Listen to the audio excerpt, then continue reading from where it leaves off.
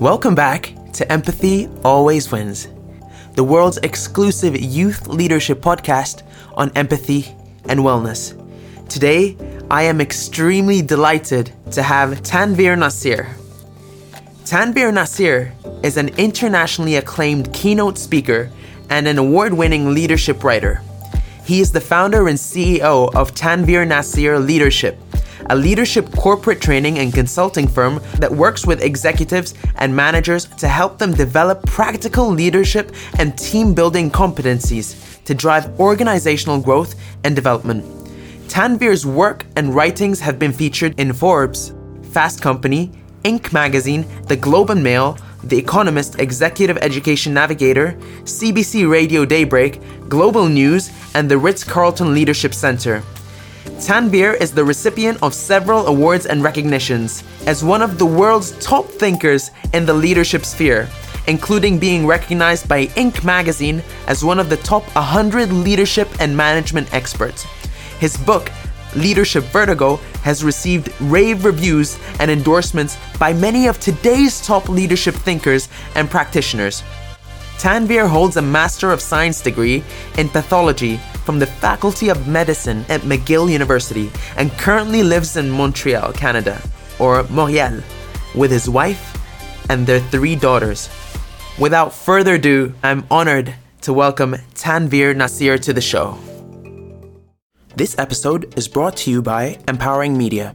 Empowering Media is a Canadian boutique social media agency delivering results to purpose-driven changemakers and social enterprises in our global community. #CreateToEmpower to join the movement. Welcome, Tanveer, to Empathy Always Wins. I'd like to formally introduce you and first of all, thank you for being one of the first guests on the show, and thank you for believing in me personally. First of all, just let's get deep into it and dive straight into why we're here. I'd just like to ask you, first of all, could you talk a little bit more about how you got into leadership and sort of dive a little bit deeper into who you are as a person and why you've become passionate about leadership, especially in the workplace? Sure. It's actually interesting. It's an idea that I've actually only recently, or I say the last couple of years, actually thought of, because at a keynote that I gave a few years ago, during the Q&A, someone asked me the question, I'm curious to know how you got started. Like, what was it that got you into this? To your very question, what got you into this field, and what drove your interest to pursue this? And so I realized that I had never been asked this question. It was one of the first times where I'm like, I have to think about the answer. And so I decided to pivot to answering it right away by asking people, what do you think my background is, right? Just shout out what you think. And most people are saying, MBA, probably did a business degree somewhere, probably worked in some corporate environment and so forth. And so I was smiling as everyone was shouting out these different types of answers. And I said, I guess then a lot of you are going to be surprised to hear that my background is actually that of a pathologist. Wow. And then the people's eyes just went, what? Right? And I said, yeah, I graduated from the Faculty of Medicine at McGill University in pathology. And yeah. Wow. And I said, so everyone's like, well, I don't get, how did we, like, this is like a plot twist I did not see coming. Oh my God. Where are they going? Where are the writers going with this? I don't understand. I did not see this happen. And so I went on to explain how, I then went on and said, it gets better, folks.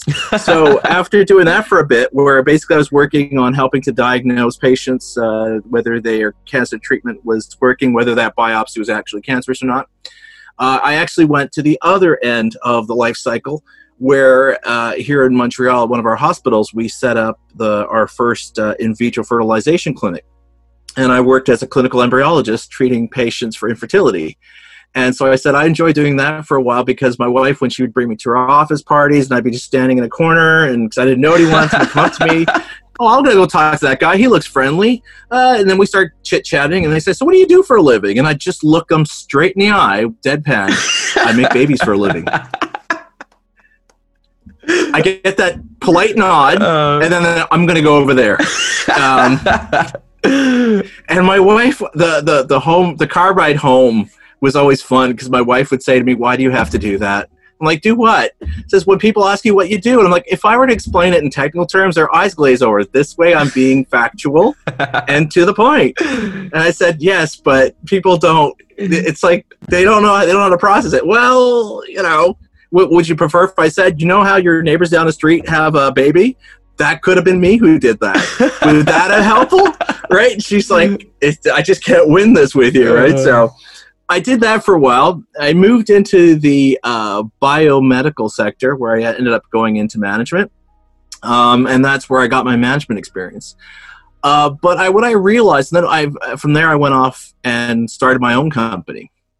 And what I tell people is, if you look at the different things that I've done, there's a common thread that connects them all.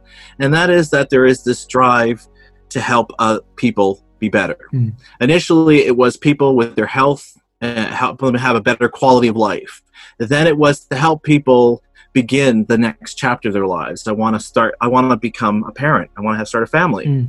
And then it became going into the biomedical sector where we're looking at finding ways of developing new treatments to find ways to offer better alternatives and therapeutic cures for people suffering various diseases.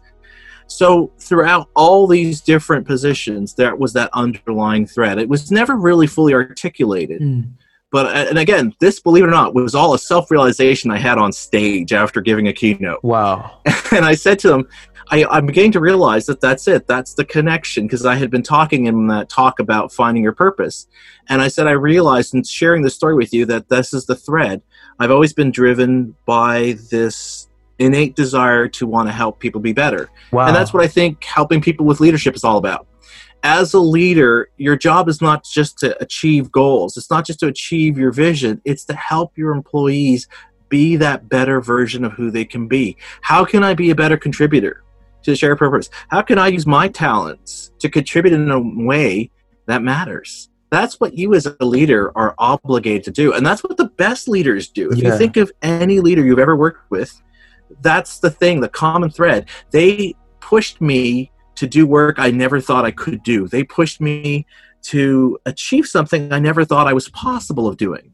Well, the only reason they did it is because they were trying to help you become that better version of who you are. So long story short, to take about, 15, 20 years and condense it into one answer, that's what I would say is how I got into the leadership sphere. And do you mind me just asking you one question? When was that realization? Because, nowadays a lot of people are scared that they missed out on that bandwagon of finding who they are, their purpose and all that. Do you mind sharing when you made that transition? Because you're obviously very successful right now in what you do, and probably just as successful as a doctor, in the medical profession. When did you realize that it was the time, and at what age were you at, and what would you tell people that are having sort of a quarter life crisis in their career? Well, when I did my TED Talk, so I did a TED Talk talking about how there's this common piece of advice we give people: follow your passions. Right? And then you'll live a life of happiness and so forth. And I often point out to people, and that's what my TED Talk was, it's not your passions you should be following. It should be finding your sense of purpose. What is it that intrinsically at the end of the day, this is, if I were to do this kind of work, if I contribute in this way, I feel like I'm making a difference. Because the thing is, we all know with passion, it starts off white hot. We're just so excited. We're so keyed up and so forth. But then as we do this work, or we're involved in this relationship, it becomes just an everyday thing. It becomes our new normal. And so suddenly it starts to wane. So we have to then you have to kick things up. You got to stir up the pot and so forth. But see, that's why purpose is so much more important. It's really about finding that innate need that all of us have. That's what's going to make us feel like we're making a difference. Once you're connected to that, you can have a bad day at work.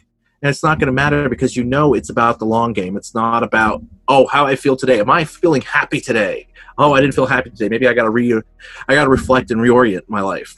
And so after I did this TED Talk, I had some people come up to me during the cocktail party afterwards. And so I had this one woman who was asking me, saying, I really like this idea, but I don't know if I have a purpose. I don't know if there's something that I have this is what I'm meant to do. So I said, well, okay, can I ask you some questions? And she goes, okay, sure. So I said, do you remember like a job you did where you really enjoyed it and so forth? Like, it was like, oh my God, you were like, it was probably a lot of work, but it's still like you felt like you had to deliver your best. And then she said, yeah, I do. So could you tell me about that? And so she started telling me about this type of job and so forth and that. And then I said, can you tell me about a time you worked for like your favorite boss, what that work was like and so forth. And so she says, oh, this is a person, they challenged me, they pushed me. Oh, really? So what were they pushing you to do and so forth? And so I said, I was having to do this, I was having to do that and such and so forth. Okay. And so now what are you doing? And then she started describing what she does now. And already she saw there was a smile breaking out of my face. And then she looks at me and goes, what? And I looked at her husband, and I could see he was kind of like, wait a minute. Like, I could see he was seeing the pieces. He just didn't know how to connect them, right? And I said to her, I think you just explained to me why you're not feeling that great right now, and you're not sure if you have purpose, because it sounds to me very much like what you're doing right now is not what you're supposed to be doing. And she goes, what do you mean? So I took what she had told me and shared back to her. So when you felt like you were really pushing yourself and so forth, you were doing this kind of work. And then when you're working for that boss you really enjoy, you were doing this kind of work. Both these kinds of work involve this kind of contribution, this kind of effort. But see, now you're doing this, which is not at all related to it. Wow. So if you were me, I would say that your dream job, the one that I know, if I were to offer you, hey, I know this guy, I just met him, and he has a job, and it's to do this type of work, and I described it, okay? Would that be the kind of job you would want to do? Her husband was grinning. Wow. Because he's like, oh, I could see in his face. And I looked, I saw her look. She was like incredulous. So I pointed to her husband and says, judging by the look on your husband's face, I could tell that's your dream job, isn't it? And he's like, then he starts nodding, like, how the heck? Like, as if I was like, I'm David Blaine. I did a magic trick, and they're trying to figure out how did I just levitate in front of them. Wow. And she's like, I don't understand. How did you know? And I said, I didn't know. You just told me. Wow. So I just listened to you, and you gave me the answer. And so she's like, so I basically need, and then she repeated back, a job where I get to do this. I said, that's what you told me. And then her husband goes, you're good, right? It's like, I'm not good. It's just, I listened to your wife, and she just told me this. Yeah. And the best compliment I got was they had to leave. And as they're leaving, her husband goes, damn, I was really hoping to ask him if he could help me. Wow. So he felt jilted because his wife got it figured out right there. And it was like a 5-10 conversation. Wow. And he was like, I was going to ask him, hey, do me.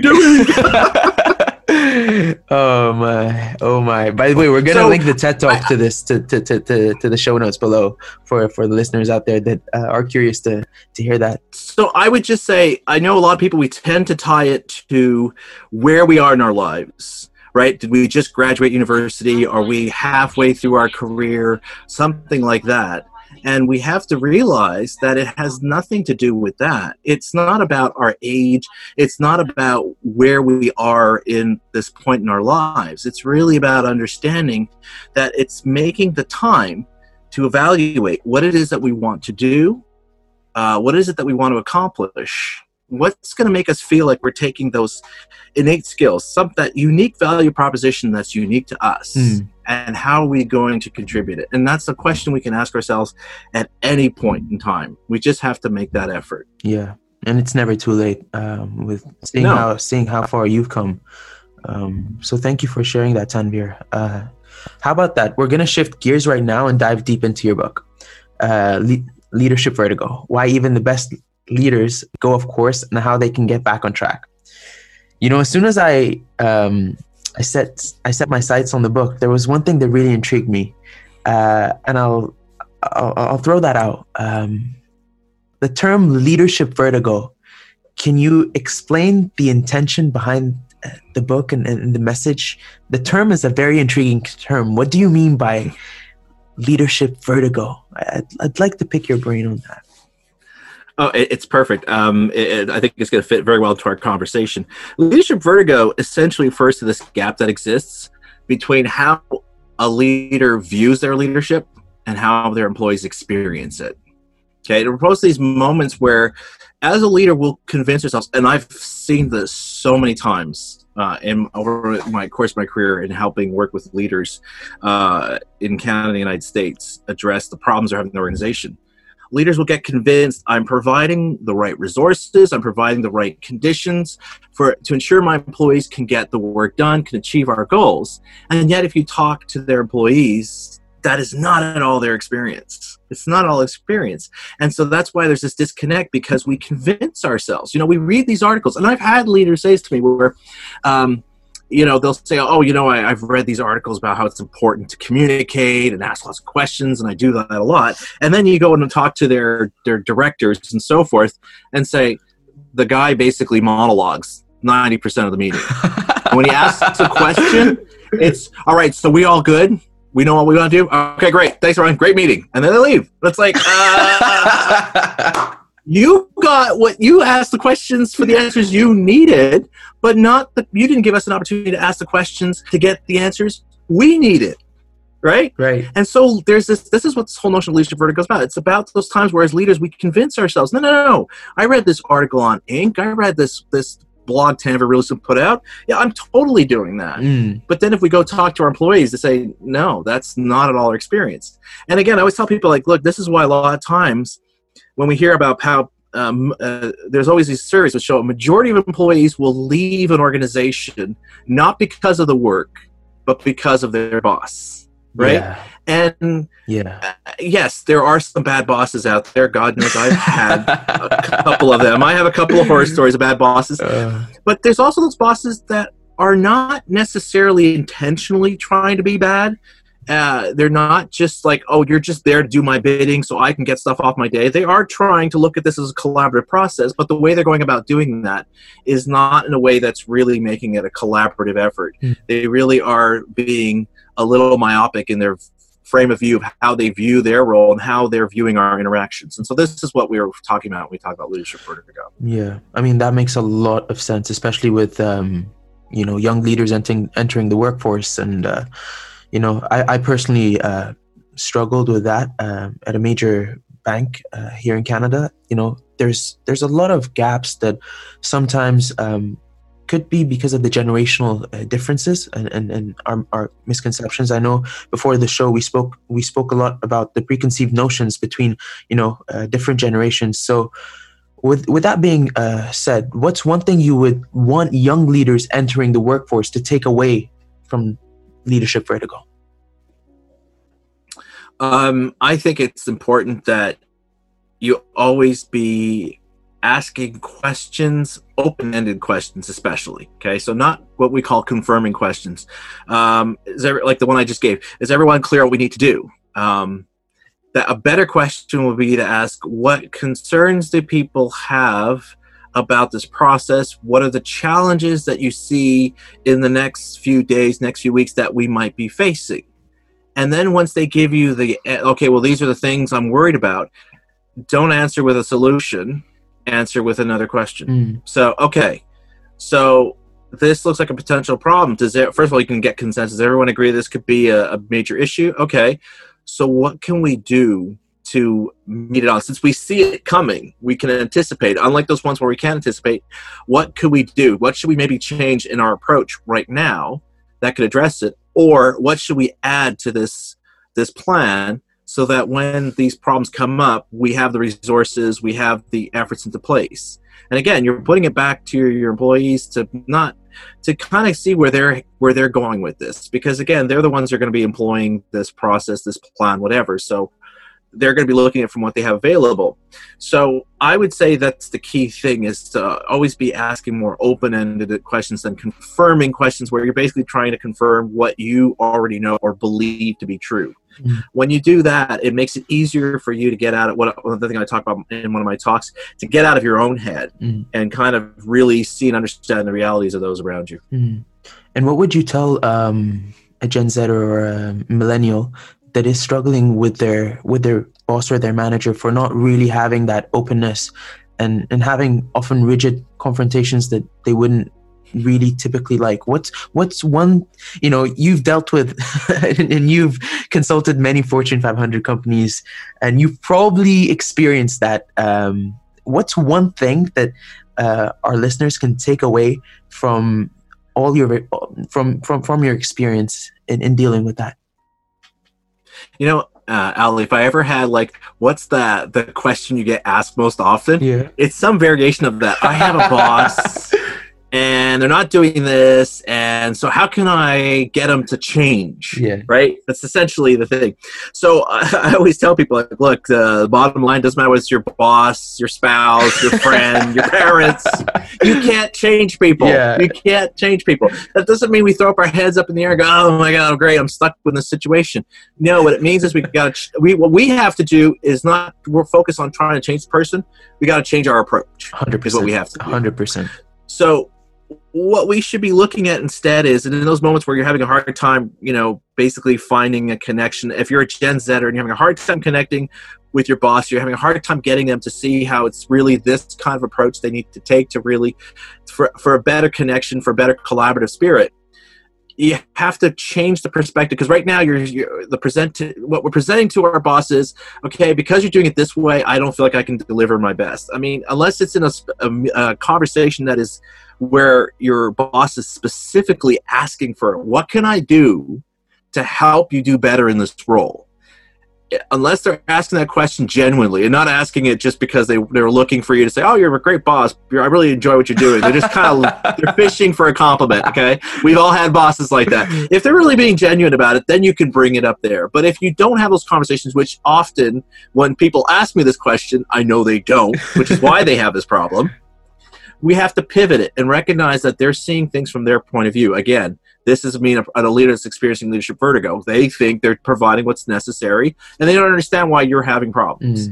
So you then got to look at it from their vantage point. So they are just trying to get stuff off their to-do list, just like everyone's trying to get stuff off their to-do list. So how can you present an initiative they can take that would make them see it's going to benefit them in the context of getting stuff done? Yeah. Right? So now you see there's buy-in already. It's like if someone were to come to you and say, hey, look, I have somebody here who's willing to take on this project, so you have one less thing to worry about. What person out there is going to say no to that? Oh, you want to do it? Fine, you take it. Thank God I don't have to worry about that anymore. Right? You're going to be responsible. You're going to be accountable. Yep. Okay. You take it. I'm not going to think about it anymore. So that's how we have to pivot it. So it's less about, okay, well, you're not providing what I need. It's, okay, I found out if you can do this, this could help me get this off your plate. See, so now you're doing something to help your boss, but in the process, it's helping you. 100%. Right? So it's making it so that you're presenting it to your boss as being something that benefits them, but really what we're trying to do is shift how they approach something so that they're really giving us what we need to be able to be successful under their leadership. So that it might sound subtle, but it's incredible how when you present it that way, how much greater buy-in you get from these type of bosses, because they're seeing this as being you're trying to help them. And nobody is going to take that away when their employee's trying to come in and saying, look, I want to help get this done. And here, if I do it this way, this will help. And realistically, we're just pivoting how we're presenting something, saying that instead of saying, I need you to do this for me, I'm doing this for you because this will benefit you, but I'm approaching it this way because really this is what I need you to provide for me. Yeah. And often it builds a personal relationship, right? It really sort of strengthens that interpersonal relationship between you and your boss, which essentially usually enhances your quality of life at work, I found that. Yeah, and when your boss sees your performance levels improving, your productivity is improving, you're now becoming one of their star employees. When you keep coming with these initiatives and they see how it's helping their team get the job done, and obviously it's making you become more productive because you're getting what you need without articulating, I'm doing this because this is what I need to work within your team. Yeah. Well, they're going to be more open to every time you come forward with these type of initiatives because it's helping them look good. 100%. Right? So you're obviously changing the dynamic, but you're taking the initiative. Yeah. And so on the show, we talk about empathy a lot. The show is called Empathy Always Wins. And typically I ask our guests one question on empathy. So our question for you today is, do you believe empathy is a winning characteristic, or trait in successful leadership styles in the workplace of today and over the next decade? Absolutely. In fact, there's a chapter in my book Wow. where Leadership Vertigo, where we talk about how having a greater sense of empathy, and actually more importantly, more specifically, compassion, is critical for us to overcome this gap or narrow this gap that I refer to as being leadership vertigo between how we view our leadership and how we experience it. I mean, we have to recognize how, thanks to technological advances, the main thing that's going to allow one company to succeed over their competition is no longer their processes, it's no longer their supply chain. It really comes down to their people, the people they have in their team, the people they have in their organization.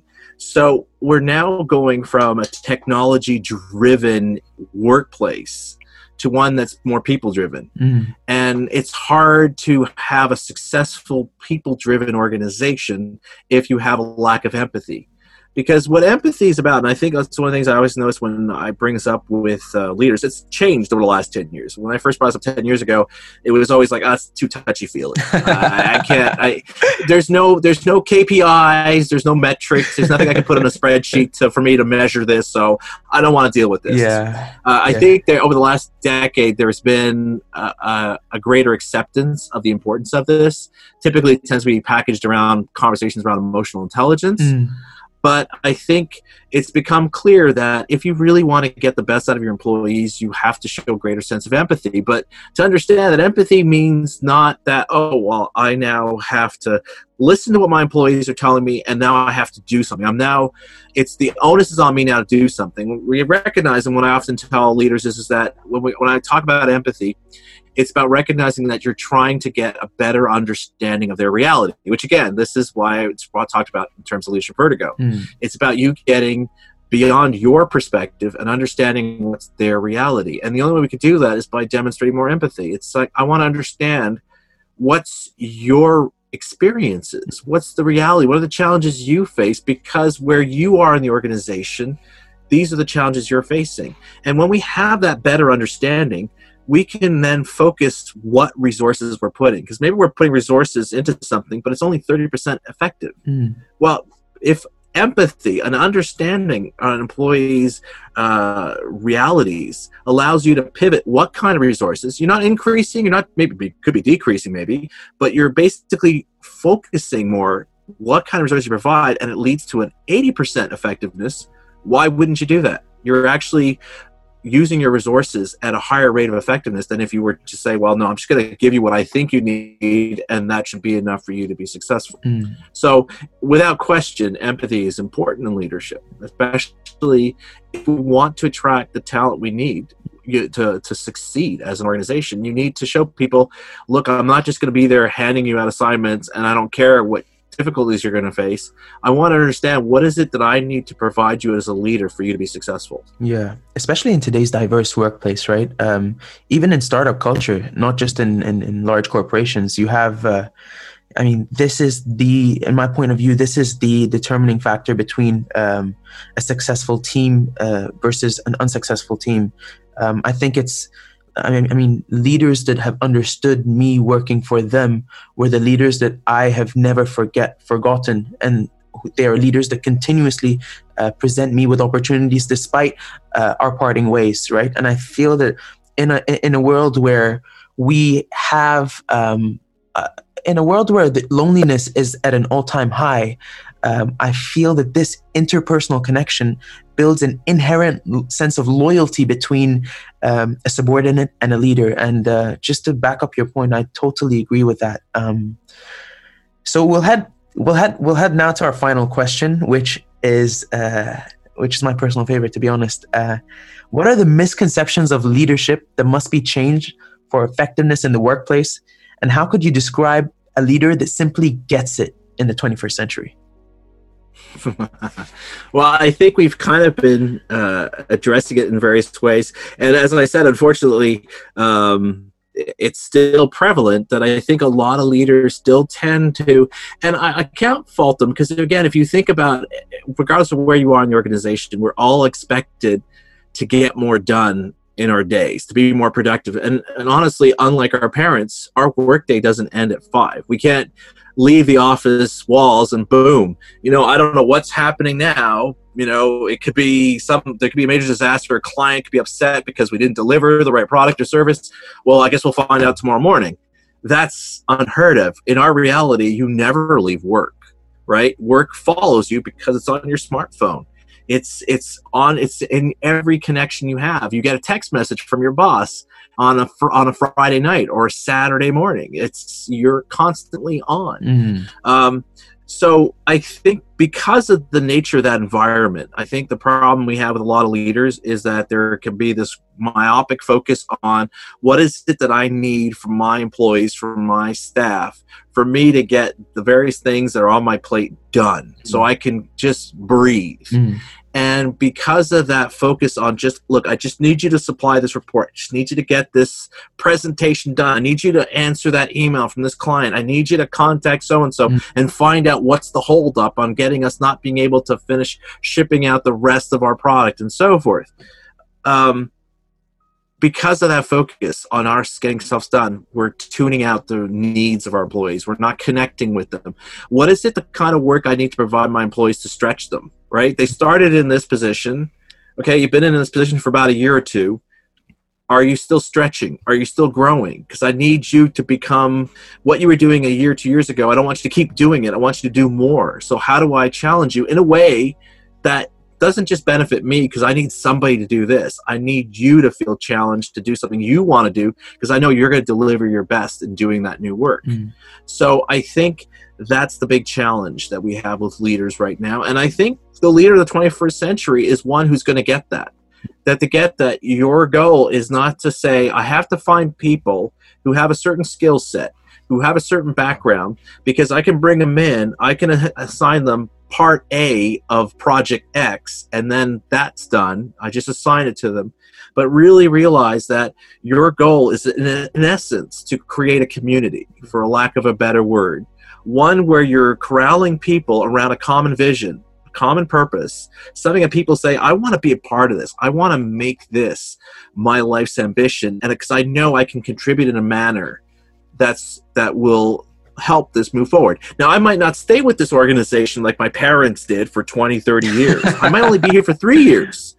But in those 3 years that I'm here, I'm going to help build a foundation. I'm going to help build the first level, the first stage that others will come on when I leave and continue to build on. So that whatever successes you have in the future, it's because I was there to help build the foundation for it. And I can go off and use what I've learned to join another company that's already got the foundation and say, okay, I now want to build on the next tier, the next level. So I think that's what a leader in the 21st century is going to be, somebody who understands I don't need to have people to come in here to help me get certain tasks done. I want to create a vision and create opportunities for people to say, I want to be a part of this. I want to contribute because where I am in my life, this is the kind of work I need to do to feel like I'm making a difference. And then knowing that after a point, okay, I fulfilled that objective, and now I need to pivot to something different to continue to build on what it is that I see as my value. And I'm going to go off and do that somewhere else with another leader who's going to say, oh, yes, come join our vision, come join our community of what we're trying to achieve here in our organization. So I think leaders are going to be less task-oriented and more community builders.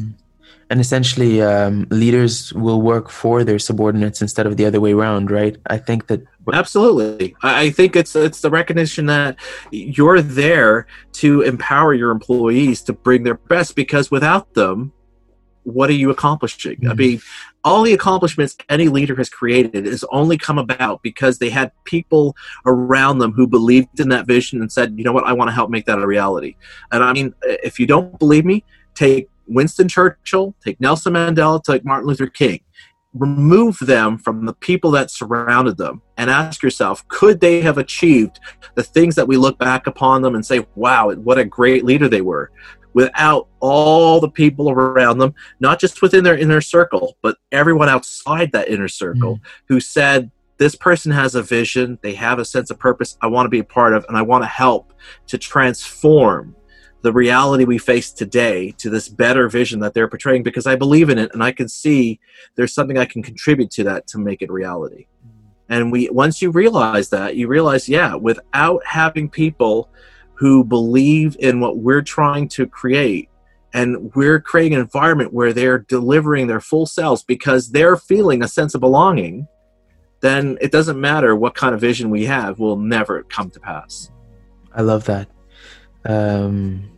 I'd actually like to ask one final question, and it revolves around the youth revolution that we're currently living in.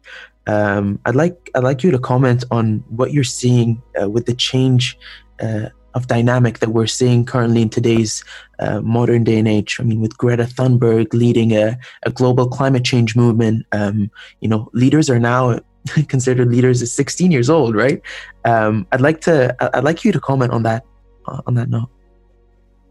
Well, I think it's a great thing. I mean, here's people who, whether it's Greta Thunberg, whether it's people who are fighting, like Malala Yousafzai, who's fighting for the rights of women to get an education and to contribute to their society, whether it's kids in the United States fighting for gun control so they don't feel worried that when they go to school they might not come home. I think it's great that these kids recognize that they have power in their voices. And I think it's important as adults that, again, going back to the theme of this show about empathy, it's not about us saying whether they are right or wrong. It's about empathizing with their reality, because their reality is fundamentally different from ours. I mean, if you think about, for example, Malala, for a lot of us, the idea of thinking a child could not get an education or feel threatened to getting education just because she's a girl, it's very alien for a lot of us, right? But if we empathize with her, and which a lot of us can do because we understand the importance of this, then it becomes easier for us to make a connection to them. And I think the same thing with someone like Greta Thunberg. We need to, it's not a question of whether you agree or not, which frankly, as someone who comes from a science background, I don't know what there is to agree on it. I think the biggest problem I have is when someone asks me, and I've actually asked my kids this, and they thankfully had the right response.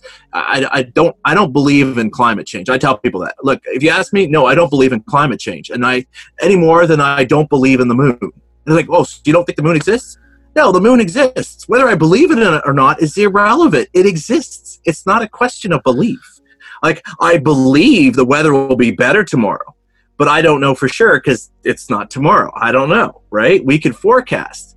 But you can't say, oh, whether you believe in climate change or not. It's a scientific certainty, right? So I think with someone like her, I think it's about empathy, understanding their reality. Look, if you're like in your 50s or 60s, you're thinking about your retirement savings. That's your reality. You're thinking about your grandkids, right? Yeah, it's true. That's your reality. But for her, she's thinking, what is the world going to be like when I'm your age? And based on the forecasting models, it's not looking good. So we have to understand, of course, someone like Greta is going to be this alarmed by it because she's thinking about her future. And as adults, I think it's about empathy and understanding why is there this concern amongst the youth of the world for this, and not treating it as being like, well, they're just, what do they know? They're young children and so forth. I'm a fan of ancient history, especially Egyptology. And I always tell people, you said, all these people we look back upon, like King Tutankhamun, and we're like all admired. Oh my God, it's so amazing what he did. He was 14 when he ran the Egyptian Empire. And that was normal. That was normal. For them, the average lifespan, they lived about 35. So for them to take the throne at 14 was normal. I mean, and it's true of ancient, even old European history. A lot of their kings and so forth were kings at 16. And it was normal. Right? It was normal. It's only from our modern lens that we think a 16-year-old doesn't have anything of importance to say. Yeah. And I think that's a lack of empathy. I think if you empathize and basically saying, I want to understand your reality, it makes it easier for us to have genuine conversations as opposed to having this divisive conversations where it's a binary. I'm right, you're wrong, and that's it. There's no in between. First of all, I loved how you brought Egyptology. I am from Egypt personally, so that kind of like struck. Well, there you go. That hit me off guard, and yeah, and with all that you're saying, I couldn't agree more. I mean, to me, for me, I'm personally a mental health ambassador. And 20 years ago, 2010, the World Health Organization said by 2020, depression would be the leading cause of disability. And it's no surprise, it is currently right now. And we are having major conversations in mental health. And whether we believe what's going to happen in the future or not, I think the message is extremely powerful and understanding others' concern, because once we understand, we can reach to better conclusions, and we can really figure solutions out instead of headbutting one another and causing unnecessary conflict, whether that be through religious conflict, whether that be through political conflict, or conflict between governments, or just social conflict. I think that empathy, as the show's theme really points out, I really wanted to bring the fact that when we understand one another, we can connect on a deeper level, and therefore win a much more better quality life for ourselves and for others, first and foremost. So right now we're gonna head into what I call the entertaining segment of the show. We have 3 segments. We're gonna start with the Fireball segment, and it's gonna be 1 minute, where I'm gonna be firing questions right at you, and I hope we don't catch you off guard. It's my favorite part of the show personally. And then we'll head on to the reflection, then the legacy segment, whereby I'll be asking you one question based on a reflection, and one question based on a legacy that you'd like to leave. So with that being said, I'm just gonna adjust my timer for 1 minute, and we'll be set to go. Perfect. Are you ready? I'm ready. All right. What's your biggest fear? Oh boy. Biggest fear? I'd say probably not living up to my potential of what I could do to help others. Favorite sport? Be a good dad. Favorite sport? Hockey. Favorite color? Favorite color? You know what? I'm gonna go with brown. Let's go with brown. Favorite quote? Oh boy, favorite quote. Oh god. Oh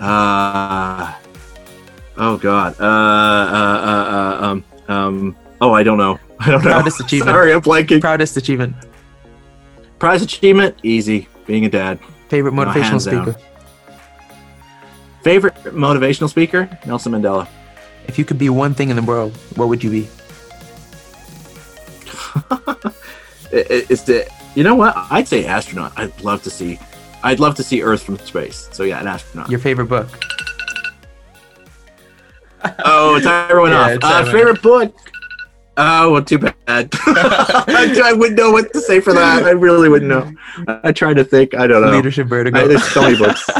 No, I couldn't say that. It's a good book, but I don't know if I call it my favorite. I'm joking. My publisher will not be happy about that. Now, like this is why I love this part of the show, right? We sort of dive in a little bit deeper, and I think that at the root core of empathy is really understanding that we're human beings, and when we can sort of go a little bit deeper beyond the surface, I really appreciate the fact that we can laugh, have a joke, and still understand that people, no matter who you may think, whether that person may be an NBA player or a boss, at the end of the day, we're human beings and we are approachable. So when we figure things out about people that we may really look up to, it sort of breaks this inner barrier of seeing them in another higher place that we can't ever reach. And that's really the purpose that I put in the Fireball segment. Okay, so now we're gonna dive into the reflection part of the show. I'm gonna ask you one question, and it's gonna take a little bit of thinking, but I hope it can serve the purpose of empathy always wins. If you could go back in time, what's one thing you would tell the 15-year-old Tanvir that you would do differently?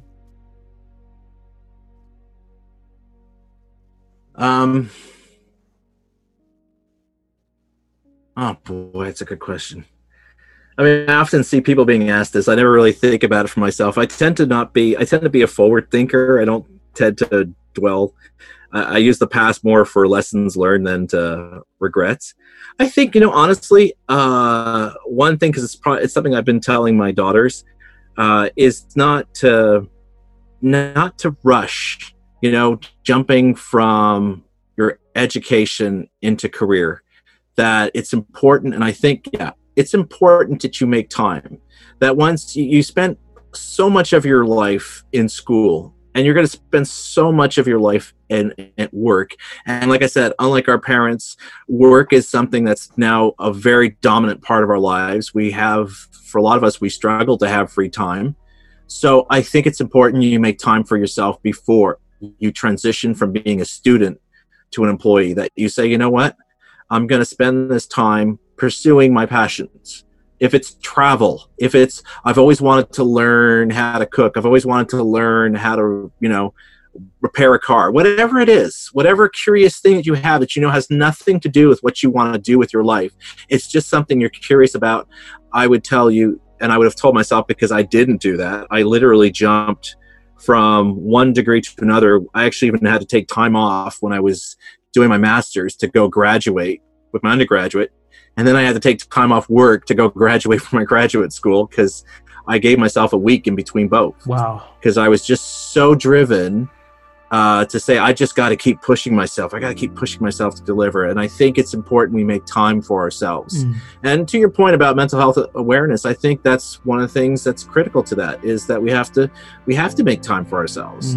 We have to make times to just be with our thoughts and try to assess who we want to be and what we want to do with our talents and stuff. So that's probably what I would tell my 15-year-old self, because I tell it to my daughters. Yeah, and I'm actually very happy because, off the record, you did mention you are taking 2 weeks for the first time in a couple of years.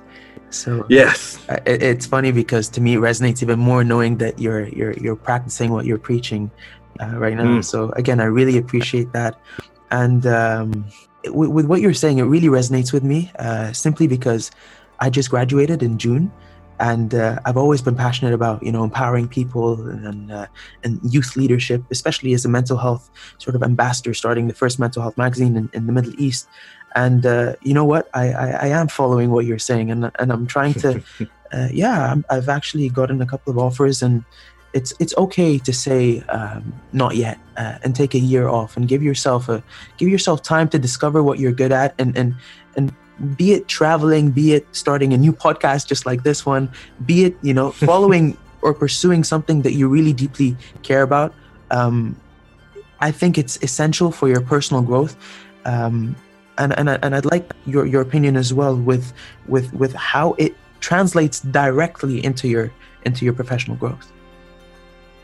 Well, it translates a lot because, again, having teenage daughters, this question keeps coming up of, because they all are going to experience it at different stages of what they want to do with their lives, right? Like, because, when you're in high school and elementary school, your chart's pretty much plotted out. Then when you hit university, well, now you got to figure out what degree you want, because that's going to inform what you're going to do for the rest of your life. Yeah. And so this is where it becomes challenging, because for a lot of kids, and it's understandable at that age, you don't know what you want to do. Plus, we're working towards a reality where now it's normal for people to change in positions. I mean, for me, that's the funny thing. I mean, I did it 10, 15 years ago. That was the nature of my work in life, was that after a couple of years, I would pivot and say, I want to do something completely different. And at the time, it was looked upon like almost an aberration. Like, I don't understand. It's like you don't know what you want to do. And I'm like, no, I don't know what I want to do now. But once I'm doing it, I enjoy it. And I enjoy it for a little bit, but then I want to do something different. And the only way I could get people to understand it was just to say, look, I'm like those Renaissance men who first they're doing pottery and now they're designing buildings. I mean, they're not related, but these people wanted to explore these different facets of who they are and their skills and what they could do.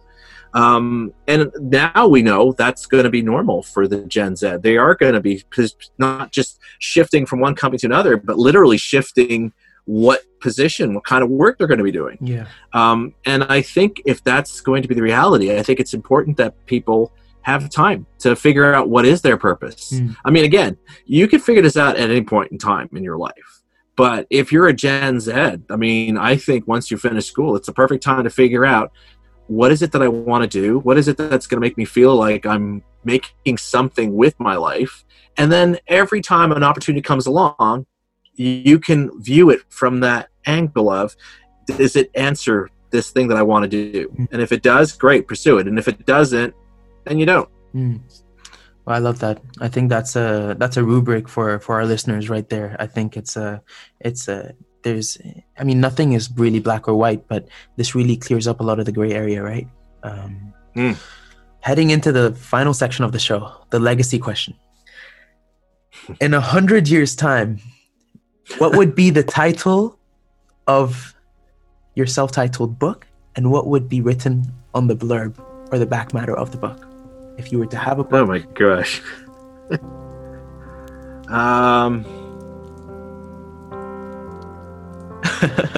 I'm trying to think. Oh yeah. I'm trying not to be. It's hard, man, because you don't want to sound self. Go for it. Go for it. Go for it. I don't know. The title would be "Living a Life of Purpose." I think, because that's been my main drive. Is that whatever I do, I want to do it not because it's going to lead to these accolades. It's going to lead to people saying, "Oh, I'm so impressed. You're working with this." That. My drive is that, and then I think the blurb would be that I was driven to want to do something with my life where I was making a difference in the small little wedge of the pie, slice of pie that is our humanity.